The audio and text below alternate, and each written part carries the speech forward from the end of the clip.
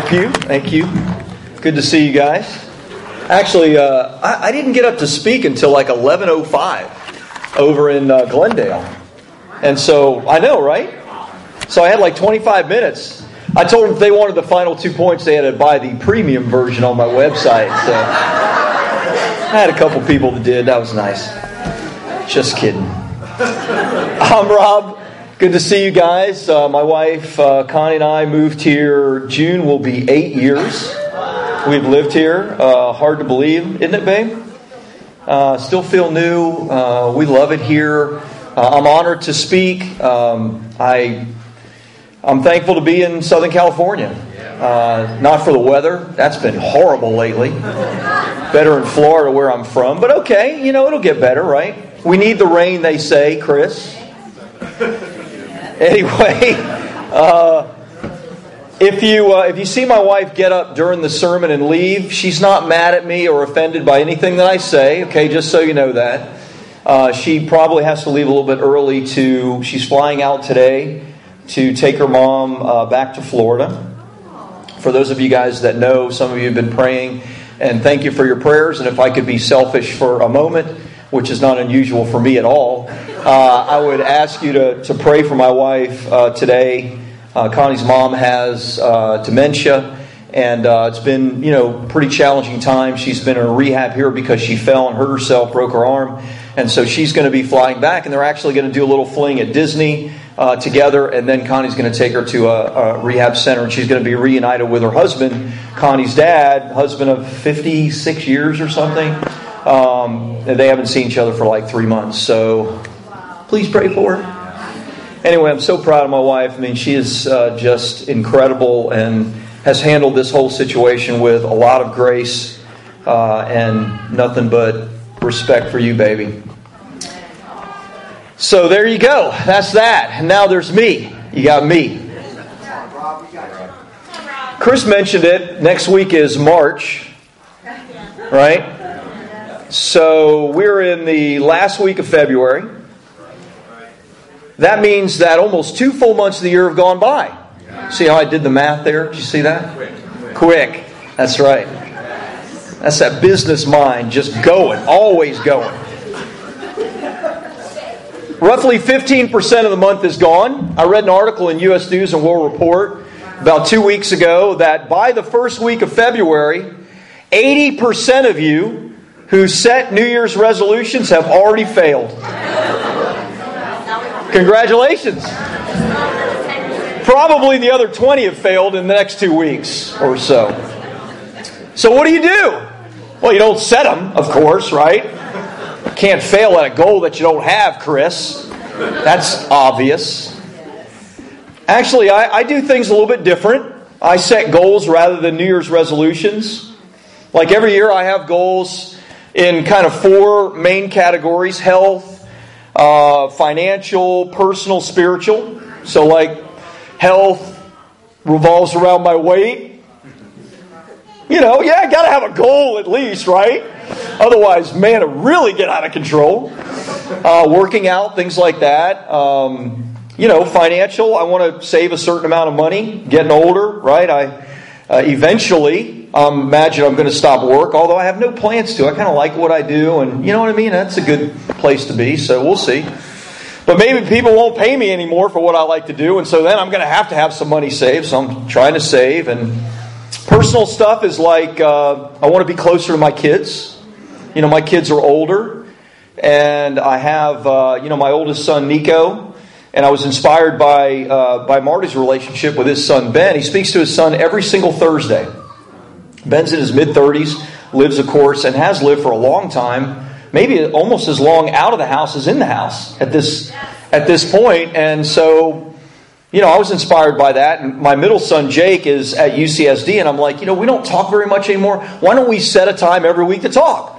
So this year, we set a time every Tuesday around 11 o'clock. I call him, we talk. It's like, okay, be closer to Jake now. Nico, my oldest son, like tonight is the awards, right? The awards. What awards is it? Academy Awards, thank you. I could not care less about them, to be honest with you. I mean, it's not humanly possible for me to care less about anything else in this world than that. However, my son likes them. So for the last 5 years, Nico and I have gone over to Reese's house, and Reese, who I think secretly really loves them, right? Right? Maybe not such a big secret.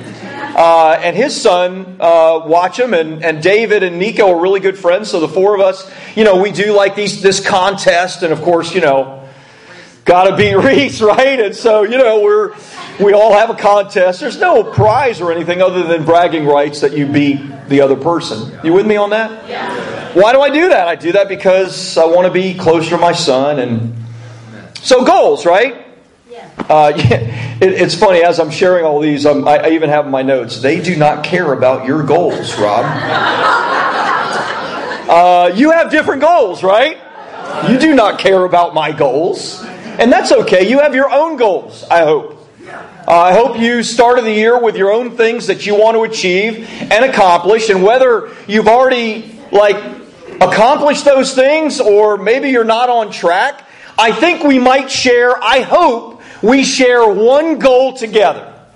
And that is that we want to be closer to God in 2019.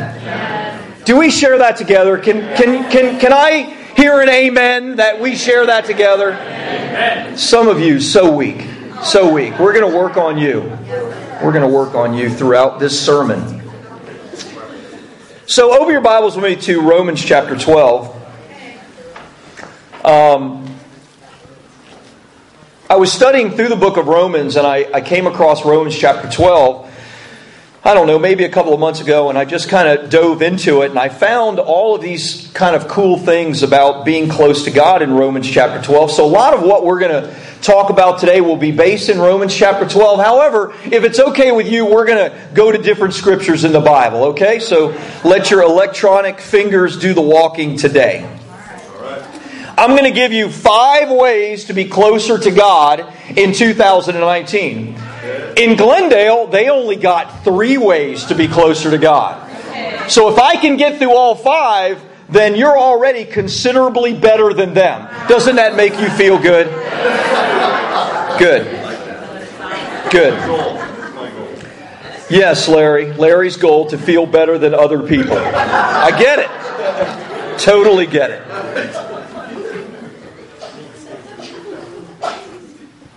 Romans chapter 12, a little bit of history in Romans 11, because Paul begins chapter 12 and verse 1 saying, "Therefore, I urge you, brothers and sisters, in view of God's mercy." So the therefore is, hey, I said all of this stuff in the previous part of my letter, and because you paid attention to that, now this is what you need to do with it. So what's the therefore? Well, if you go back and read, in particular, Romans chapter 11, Paul is talking about how good the Gentiles have it. Peter, don't the Gentiles have it really good now? Pretty good. Yeah, pretty good, right? Paul was saying, and this is just cracking me up, don't matter if you get it or not. Paul was saying to the Gentile church, he's like, look guys, you didn't even have an opportunity to know God. God wasn't even interested really in getting to know you. God had His own people. The Jewish people, right? And he said because of their failings and misgivings and their mistakes, they got hardened, you got softened, and now you have an opportunity to know God. And then Paul goes on to say, but don't worry, don't get arrogant or prideful about it because you didn't really do anything. You got grafted in. They're the original true vine, and when God wants to restore them, He's going to restore them. Is that a pretty good summary of Romans 11? Yeah. I don't know that it's a pretty good one, but it's something for you anyway. That's a little context. You can probably see why I didn't get through this in 25 minutes. I haven't even gotten to a first point yet. Anyway, I need to get going. Is it 1:45? Is my watch right? Is it 1:45 right now? Is that about right? All right. 48. Thank you. All right, so I'm 2 minutes slow here. Great. Well, just remind me if I'm on, point 3 and there's 5 minutes left.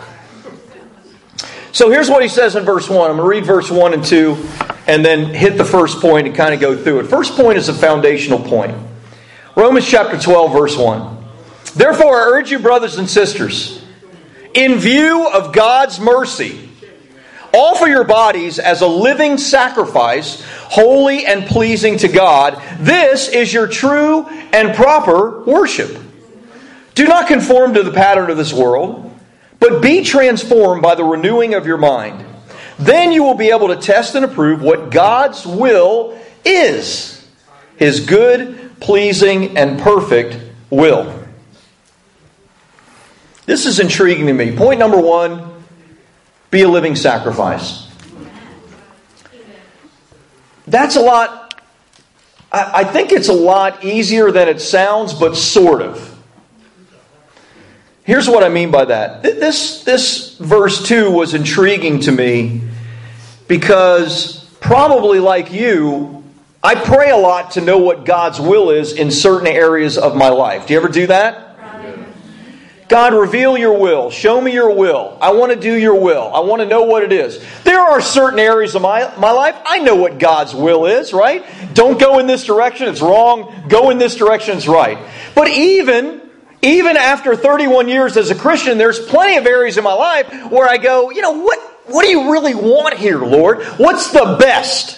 Like, it's all potentially good, but what's the best? Where can I serve you the best? What can I do that is the best? And so I just wish, a lot of times, I wish I could just know what God's will is. And this verse is like, hey, do you want to know? You can know. You can know. Now, the interesting thing about being close to somebody is as you get closer to them, you get to know more about them, right?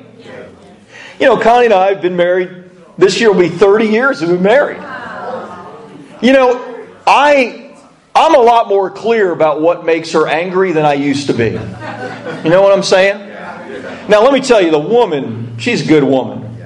Easy to get along with, right? As evidenced by 30 years with me, right? But truth of the matter is, she knows a lot more about me after 30 years of seeing what my tendencies are, what I like, what I don't like. It is our job and responsibility to be close to God so we can figure out what does He like? What pleases Him? What is His will in our life? This is our responsibility to dig in deep and to figure that out. And we can do it. We have to start with the foundational thing of being a living sacrifice. Any sports fans in here?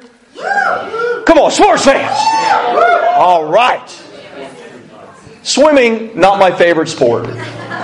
However, greatest Olympian of all time is Michael Phelps. Greatest Olympian of all time. You want to be inspired by something? YouTube, not right now, but YouTube, at some point, Michael Phelps' workout routine. Want to know a little bit about it? I'm going to tell you anyway. Somebody shook their head no. I saw that. He swims, or during training for the Olympics, swims 8 miles a day. That's to get things rolling. 8 miles a day of swimming. And different kinds of strokes, right? Not the easiest. But he'll do breaststroke, he'll do backstroke, he'll do it all within that 8 miles of swimming daily. After that, he spends 5 hours working out directly with a personal trainer and coach that's pushing him and hammering him the whole 5 hours he's doing it. He eats, listen to this, 12,000 calories a day. That's actually something I could imitate. There is one part of his routine I could adapt. I've done it. Just so I say it. If you ever wanted to be like Michael Phelps, you can be like him, at least in one area. You know the interesting thing? He's 6'4" and weighs 165 pounds. Eating 12,000 calories a day. It's not genetics, guys. It's because he's a living sacrifice. And it's what made him the greatest Olympian of all time. You cannot be successful in life without sacrifice. Period. Write it down, memorize it. You cannot be successful in your life without sacrifice. So why in the world would we think that we could be successful in a relationship with God without sacrifice? Jesus said it from the beginning. Look over in Matthew chapter 16. Matthew chapter 16. This is like the beginning with Jesus. This is the early days. Matthew 16. Starting in verse 13, it says, when Jesus came to the region of Caesarea Philippi, you know this, He asked His disciples, who do the people say the Son of Man is? In other words, they weren't really sure even at that point. It hadn't been expressed who Jesus was. Early days. They replied, well, some say John the Baptist, others say Elijah, still others Jeremiah or one of the prophets. What about you, he asked, who do you say I am? Simon Peter said, you are the Messiah, the Son of the living God. Jesus replied, blessed are you, Simon, son of Jonah, for this was not revealed to you by flesh and blood, but by my Father in heaven. And I tell you, you are Peter, and on this rock I will build my church, and the gates of Hades will not overcome it. I'll give you the keys of the kingdom. Whatever you bind on earth will be bound in heaven. Whatever you loose on earth will be loosed in heaven. Then He ordered His disciples, don't tell anybody who I am. From that time on, verse 21, from that time, you know who I am, on, Jesus began to explain to His disciples that He must go to Jerusalem and suffer many things at the hands of the elders, the chief priests, teachers of law, and that He must be killed, and on the third day raised to life. Peter took Him aside and began to rebuke Him. Never, Lord! This shall never happen to you. You're the Messiah, the Son of God. Jesus turned and said to Peter, get behind me, Satan. You are a stumbling block to me. You do not have in mind the things and concerns of God, but merely human concerns. Then Jesus said to all His disciples, whoever wants to be my disciple must deny himself and take up their cross and follow me. For whoever wants to save his life will lose it, but whoever loses their life for me will find it. What good will it be for someone to gain the whole world, yet forfeit their soul? Right in the beginning, right? From the very beginning. Everything that we want to change in our life requires self-denial and sacrifice, doesn't it? Yeah. Like I started by sharing my 4 areas that I want to grow and change in, right? The 4 areas, in each one I have 2 or 3 goals in each area. If I want to save money, I need to sacrifice something to do that. In every one of these areas, like I'm on a trajectory. You're on a trajectory, right? Like we're either like doing better and attaining our goal. We're kind of flatlining and not. Maybe we're even on a negative trajectory in some area of our lives, right? If I'm not saving any money today, where can I expect to be 12 months from now? Tough. Can any college student help me with that? Okay. If I'm spending more than I'm earning today, where can I expect to be 12 months from now? Yeah, broke. Like the state of California and the federal government. Except worse, because I can't print money legally.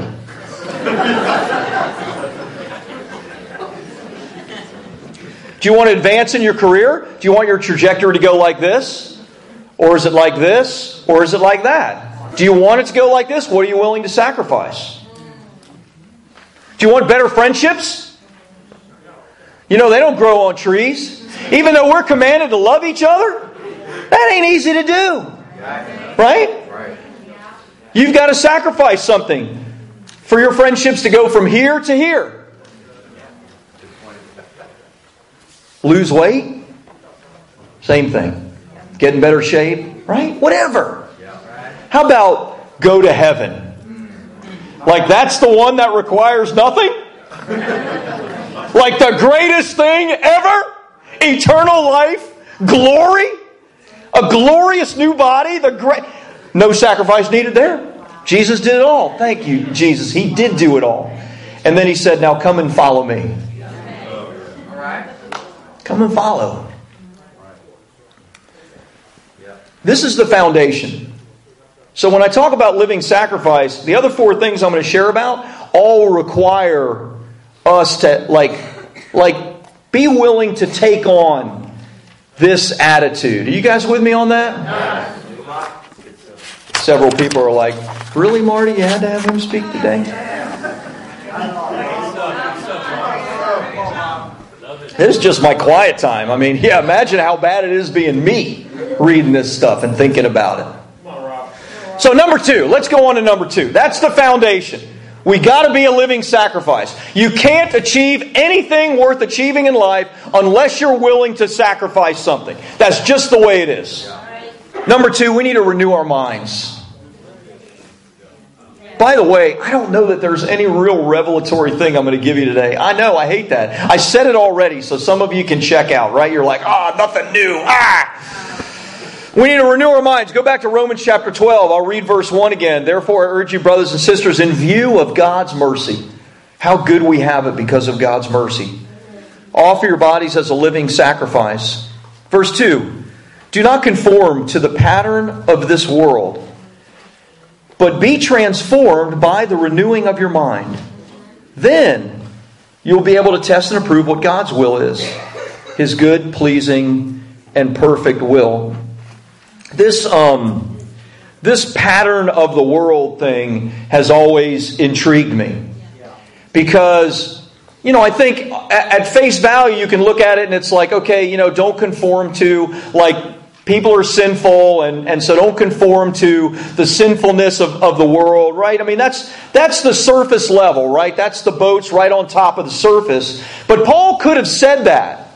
Right? Because he says that plenty of other places in the Bible, right? He says, hey, you used to live like this when you were in darkness. Now you need to stop living that way, stop sinning, and you need to live this way, right? Stop being sexually immoral and start being pure. He says that in plenty of other places, but he doesn't say that here. He says here instead that you need to no longer be conformed to the pattern of the world. Isn't that interesting? And so what is the pattern of the world? I think there are a number of patterns, but the one that I see that is just so prevalent is the pattern of negativity in the world. In the last 20 years, they've done hundreds of studies about the news. And they found it's not just Donald Trump, but actually all news for as long as they've been keeping track, 90% of which is negative. 90% is wars, famine, storm alert 2019, flood alert, right? 90% of all the news that we consume is negative. Why is that? Well, our brains, come to find out, have a negative bias.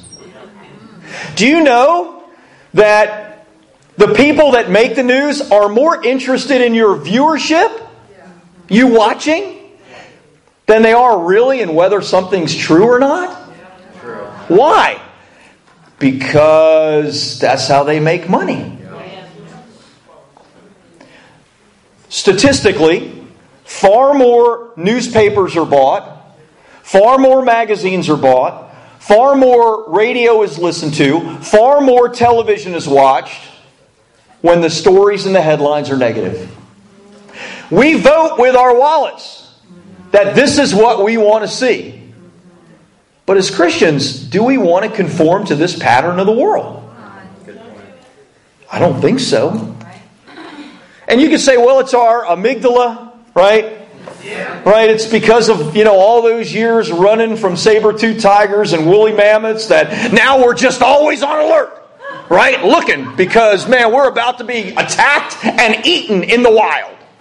Maybe it's our sinful nature. Maybe, I don't know. But I know that our minds have a negative bias, and is it a pattern that if we don't renew our minds towards something positive, towards our relationship with God, then guess what? Man, we're going to go down the wrong path. It shouldn't be surprising to us when we go week after week after week without like steady prayer time or great time in the Word of God, that we all of a sudden start seeing things to be negative about in the church. Right? Like all of a sudden, your eyes have been opened. Wow! You received a revelation from the Lord that things aren't perfect. And you got that because you stopped spending time with Him. How about that? You guys, I know I'm being facetious, right? But isn't that the way it works? I mean, isn't that the way our minds work? When you're focused on the negative, baby, you're going to find it. Look in Mark chapter 1. You know, Jesus dealt with negativity. He dealt with a lot of negativity. And He really had a hard schedule. I don't know if you guys have ever noticed Jesus' schedule. Let's look at a day in the life of Jesus. Right? What a day. This is in one day. Verse 21, Mark chapter 1. They went to Capernaum. How'd they get there? Oh, they took Uber. No, they had to walk there. Right? They had to walk. They went to Capernaum, and when the Sabbath came, Jesus went in the synagogue, and what did He do? He began to teach. You know, that takes some juice out of you doing that. The Bible were amazed, the people were amazed at His teaching because He taught them as one who had authority, not as the teachers of the law. Just then, a man in their synagogue who was possessed by an evil spirit cried out, "What do you want with us, Jesus? Have you come to destroy us? I know who you are, the Holy One of God." Imagine that someone just stood up and cried that out about me. I don't know about you, but I would be very uncomfortable if Larry stood up and cried out some kind of nonsense, right? Very uncomfortable. Jesus says, "Be quiet. Come out of him." The impure spirit shook the man violently, came out with a shriek. The people were amazed. And they asked each other, "What is this? A new teaching and with authority. He even gives orders to evil spirits and they obey Him." Verse 29. He's not done. As soon as they left the synagogue, same day, they went with James and John to the house of Simon and Andrew. Simon's mother-in-law was sick, in bed with a fever. They told Jesus about her, so He went to her, took her hand, helped her up. The fever left her, and she began to wait on them. Good. Another helper, at least in the house there, to make some dinner or help out with Jesus, because He's about to get busy again. That evening after sunset, the people brought to Jesus all the sick and demon-possessed. So in other words, somebody let out where Jesus was going to be. Right? Somebody gave him Simon's address and said, "Hey, Jesus is going to be here. You got to come check Him out." The whole town gathered at the door, and Jesus healed many who had various diseases. He drove out many demons, but He would not let the demons speak because they knew who He was. I don't know how late that went, but I'm saying if the whole town showed up at the door, probably went pretty late, don't you think? That's a long day. Do you think Jesus dealt with some negativity? I don't know. Have you ever dealt with a demon and it was positive? You ever have a positive experience with a demon? Not me. Not me. Right? So Jesus dealing with demons all day long. What about sick people? I'm not a very good caregiver. I'm not. I mean, I want to be a better one because it's about being loving. But you know what? Dealing with people all around you that are sick, is that hard? Better believe it. Jesus, the only one who has His act together in this whole story. Well, what's He do the next day after this long, arduous, difficult, painful day? Very early in the morning, while it was still dark, Jesus got up, left the house, and went off to a solitary place where He prayed. Simon and his companions went to look for Him, and when they found Him, they exclaimed, "Everyone is looking for you!" Right? Again? Like, really? Again? Jesus replied, "Let's go somewhere else, to the nearby villages, so I can preach there also, because that's why I've come."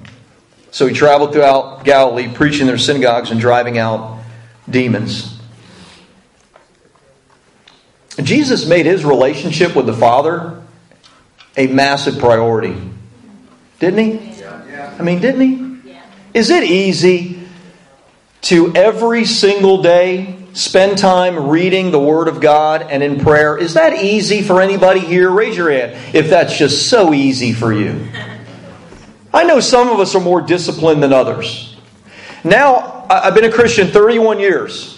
I became a Christian in the campus ministry. After that, I did remain a Christian in the campus ministry. After that, I was a single in the church. My girlfriend was a single in the church. And I was a Christian. And I had to have quiet times then. Then I was a young married without kids. Right? Had to have quiet times, read my Bible, and pray then. Then I had kids. I thought I was busy as a single. No. Thought I was busy as a college student. And I paid my way through college. So I worked full time and went to college. Thought I was busy. No. Married with young kids? Oh man. You know what I've learned? You may be in different stages of your life, and you'll go through different stages, and God willing, you'll go from all the way from the teen ministry all the way to, what do we call the elderly? What's the elderly ministry now? The pastimers, the overtimers, whatever it is. You go all the way there, right? And God willing, you'll get all the way there, and guess what? If you want to be close to God, you need to spend time with Him every day and renew your mind.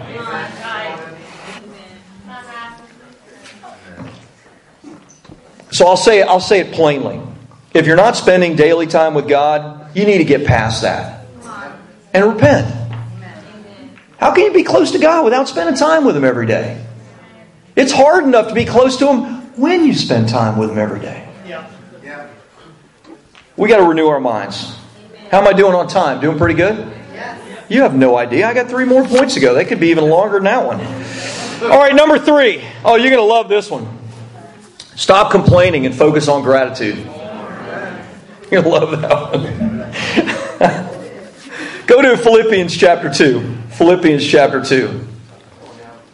I'm going to go back, by the way, at the end to Romans, and I'm going to show you all these things in Romans chapter 12, which is cool, because Paul actually covers all this stuff in Romans 12. We all have people in our lives who at times they go through hard things and they complain every time we ask them how they're doing, right? You ever have anybody like that in your life? If not, might be you. So just so I say it, right? Might want to ask those of your family and friends. Maybe it's you if you don't think you have anybody like that in your life. We all go through that. We can tend to be negative when we're going through hard times, right? This is why people love dogs way more than they love cats, right? Because cats, they offer no real love and affection, right? I know some of you are cat lovers, and okay, well, if you had a dog, you'd love him way more than a cat, I promise. I mean, right? Bob, my dog Bob, I can't share a message without talking about my dog Bob. I mean, if I had one PowerPoint slide, it'd be a picture of Bob. That's all it'd be, right up there. This morning, I took out the garbage. I spent the whole morning with Bob. When I get out of bed, and I got out at 4:45 this morning, when I got out of bed, he comes with me. Follows me all around, right? We have a whole routine, which room we go to, what I do, when I make my coffee, when I feed him, the whole routine. We spend the whole morning together. It's about 8:45 after being together from 4:45. What do? I take out the garbage, right? I take the garbage out of the bag. I bring it around the house. I put it in the garbage can. I walk back in. Bob is so happy to see me. It's like I had been gone a week. Dad, I got so much to tell you about the last 30 seconds you missed. Right? He's so happy. He's all licking me. Right? Your cat doesn't do that, by the way. Cat doesn't do that. Doesn't do that. Doesn't do that. Cat looks at you like, you again? Right.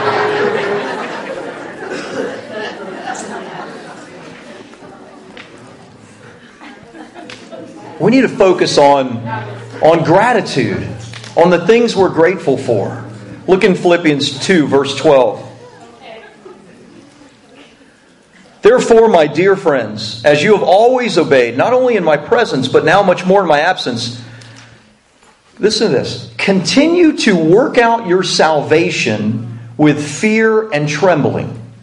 For it is God who works in you to will and to act in order to fulfill His good purpose. Do everything without grumbling or arguing, so that you may become blameless and pure, children of God without fault in a warped and crooked generation. Wow. There's that pattern of the world again. Paul actually links the idea of working out our salvation with fear and trembling to grumbling and complaining. There's actually, like, as I studied this a little bit, and I'll show you another verse, there's actually, like, a pretty good argument in the Bible that complaining and grumbling is like a major sin in God's eyes. You know what I mean? Look in 1 Corinthians chapter 10. 1 Corinthians chapter 10. I mean, sometimes we need to be told it's a sin, so we'll really work on it, right?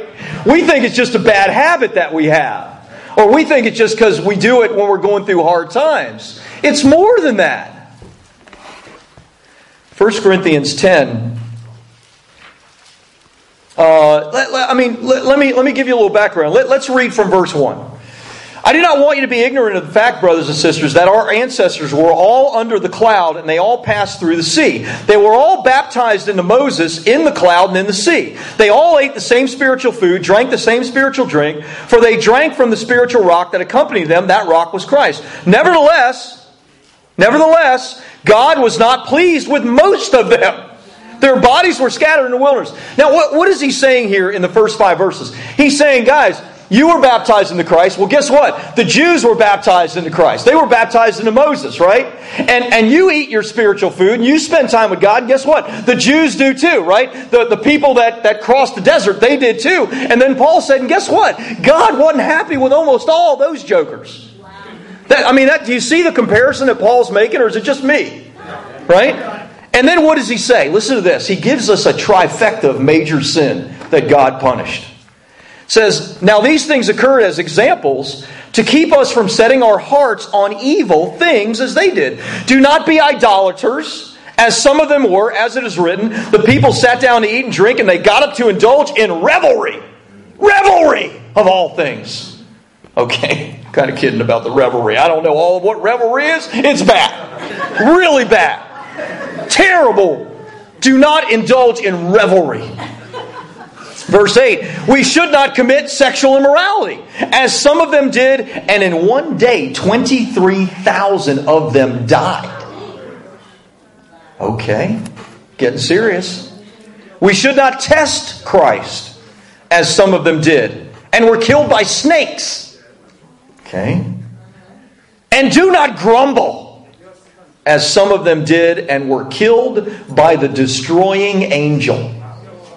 I mean, what a comparison. Like, he gives this trifecta of sin. Revelry. Right? If the church were involved in revelry, whatever all of that is, we'd probably go, wow, not a good church, right? Church full of revelry. If the church were involved in sexual immorality, right? We'd go, wow, I mean, there needs to be some serious repentance there. And then he says, oh, and the complaining and grumbling, he adds it right in the same mix as those other things. What did Jesus do? Maybe we just, right, whenever we face something like this, we go back and say, okay, we don't want to be like that, right? So what should we be like? Isn't it great that we have the evidence of a perfect man, the Son of God, who lived and who suffered terribly, far more than any of us ever will, and we have his example of how to live. Look with me over to Luke chapter 22, and let's talk about what Jesus did. I love this. Do you guys remember when Jesus fed the 5,000? What did he have to feed the 5,000? Not much, right? Couple of fish and a few loaves of bread, something like that. Now, if you had to feed 5,000 people and were given a couple of fish and a few loaves of bread, would your first response be, thank you, God? I mean, in a non-sarcastic way. But what did Jesus do? You know the verse. He immediately broke the bread and he gave thanks to God. One of Jesus' closest friends died. His name was Lazarus. Remember that story? Jesus spends several days going. He gets there to see Lazarus, and they're all what? Weeping, crying. In fact, it so moved Jesus that what did He do? He wept. His friend had died. And the sisters of His friend, Mary and Martha, what did they say? They were a little upset. Jesus, if you were here, He'd still be alive. Right? And what's the first thing that Jesus does in front of the tomb? You may not know, but you can probably assume based on what I'm saying, He gives thanks to God. When the leaders rejected Him and the simple, the prostitutes, the sinners came, do you know what Jesus did? He gave thanks. Lord, thank you. He always saw the positive. This is the ultimate case. Starting in verse 14 of Luke 22. When the hour came, Jesus and His apostles reclined at the table. And He said to them, I have eagerly desired to eat this Passover with you before I suffer. For I tell you, I will not eat again until it finds fulfillment in the kingdom of God. After taking the cup, what did He do? He gave thanks. And He said, take this and divide it among you. For I tell you, I will not drink it again from the fruit of the vine until the kingdom of God comes. And then He took the bread. And what did He do? He gave thanks. And He broke it and He gave it to them, saying, this is my body given for you. Do this in remembrance of me. Is that amazing? Who is He sitting with? Well, Peter, who would deny Him 3 times. Judas, who was about to betray Him and turn Him over. All the disciples who would scatter. And He knows He's about to suffer the worst possible thing he had been prepared for as best he could. And what's He doing? He's saying, you know what? Man, I have so eagerly desired. Because I know that on the other side of this, the next time I drink the fruit of the vine, it's going to be in heaven. The next time I take bread, it's going to be in heaven. He was so focused on the positive. He was looking for a reason to be grateful instead of a reason to complain. Is that cool? Yeah. Now, I don't know what you're going through. You don't know all of what I'm going through. But I know you're going through stuff. And I don't ever want to lighten it. And I certainly don't want to ever minimize the pain that somebody feels. But nobody will experience this. And if Jesus, our example and our Lord, can have an attitude of gratitude in the face of this, then so should we. Amen? We've got to stop complaining and focus on what it is to be grateful for. All right, I got 2 more to go. And I got like 8 minutes. Is that right? Okay, I don't know if I can, but I'm going to try. I'm going to give them to you just in case. Is that all right? Number 4 is you have to love others by using your gifts. And number 5 is you need to share your faith. Love others by using your gifts.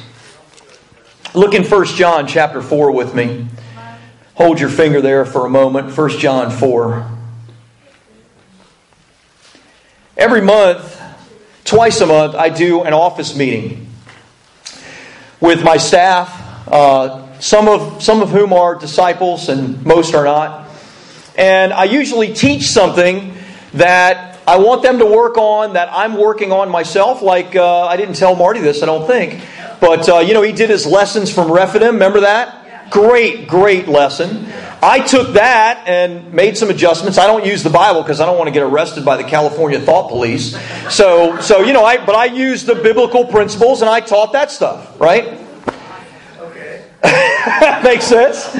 And it was great. I mean, people loved it because the points that were made were very applicable to life. And so I've been studying at that time 1 Corinthians because I moved on from Romans and started into 1 Corinthians. And I was going through 1 Corinthians 13 about love. And so I shared with them something that I'm working on. I said, I really feel like...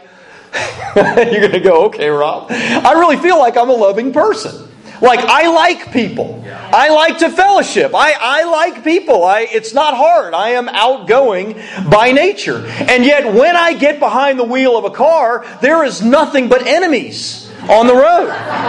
Right? There's fools and idiots all around me. It's true. And that may be you. I'm sorry. It's not something I'm proud of. I told him this is something that I am working on. And I said, here's the thing that you have to understand that I am working on. I see this as unloving. Because I would never treat a person face to face the way I treat people on the road. I should have been a race car driver. I really missed my calling, because then you can treat people like that. It's just part of your job. Maybe an Uber driver, I could do that. Maybe that would work.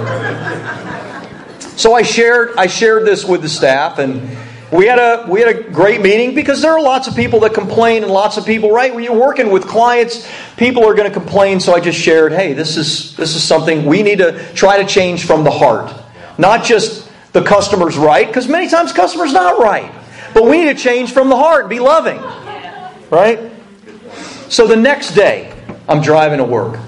The next day, I'm driving to work, and I'm I'm going from California to Hill, and Hill is one lane and then becomes 2 lanes. Anybody know where this is? And this is around the time that PCC is going, and so hey, it may only be 2 miles, but it's a harrowing 2 miles. I got to go to work. All right. So I'm going, and everybody's in the left lane because they want to turn left. So I normally go in the right lane, and I go around all these people. So there's this young guy in a car, and he wants to get out, and I wanted to go around him because I was going to keep going straight. So I wasn't going to let him out, and he cuts me off. But he knew I wasn't going to let him out. So he did something very interesting. He started swerving between both lanes to not let me by. And he went really slow, so I missed the light.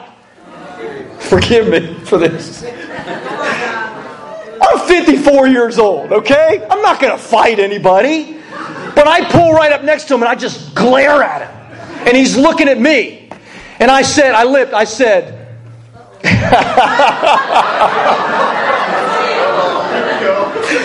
said, nice driving, dumbass. And I was like, I'm sorry.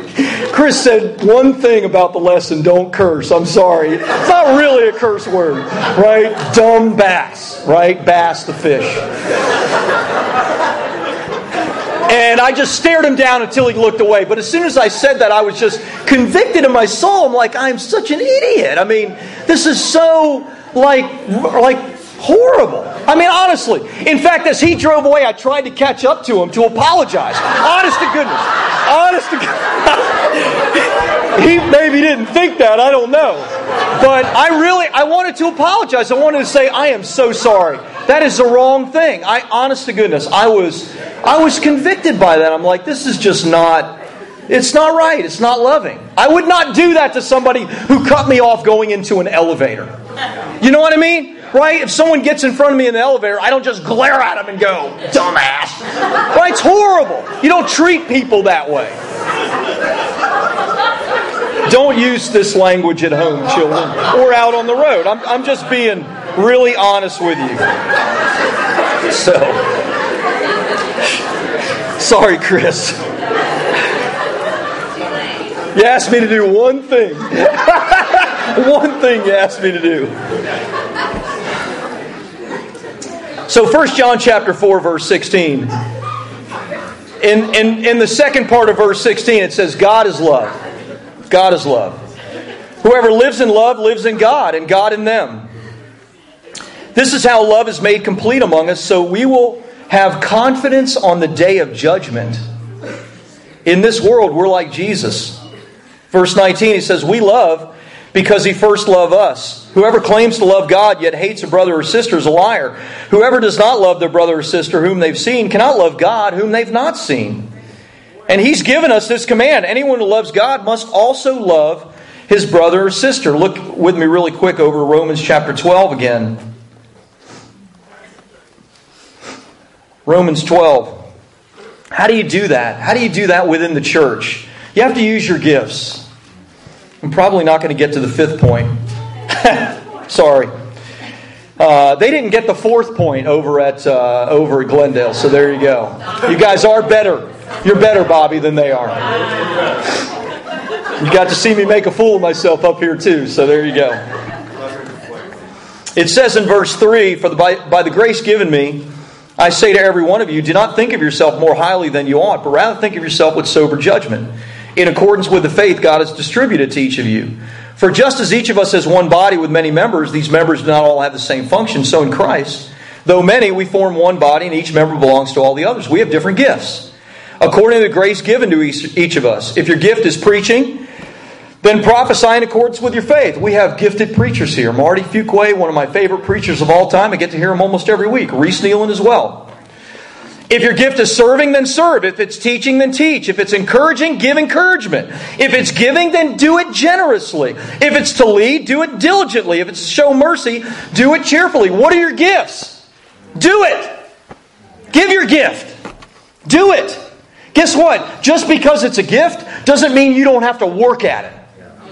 Because if it was a gift and Paul didn't have to tell you, do it, then it would go without saying. We got the gift and it happens automatically. It doesn't happen like that. If your gift is to lead, you need to lead. If your gift is to give, you should do it generously. If your gift is to encourage, you need to come to church ready to encourage people. And if you don't, you're holding back your gift. You're not loving. You're not loving. We need to love each other by using our gifts. You can read for yourself Philemon verse 6. Philemon's only one chapter. Why do we share our faith? Paul says, I pray that you may be active in sharing your faith so that you have a full understanding of every good thing we have in Christ.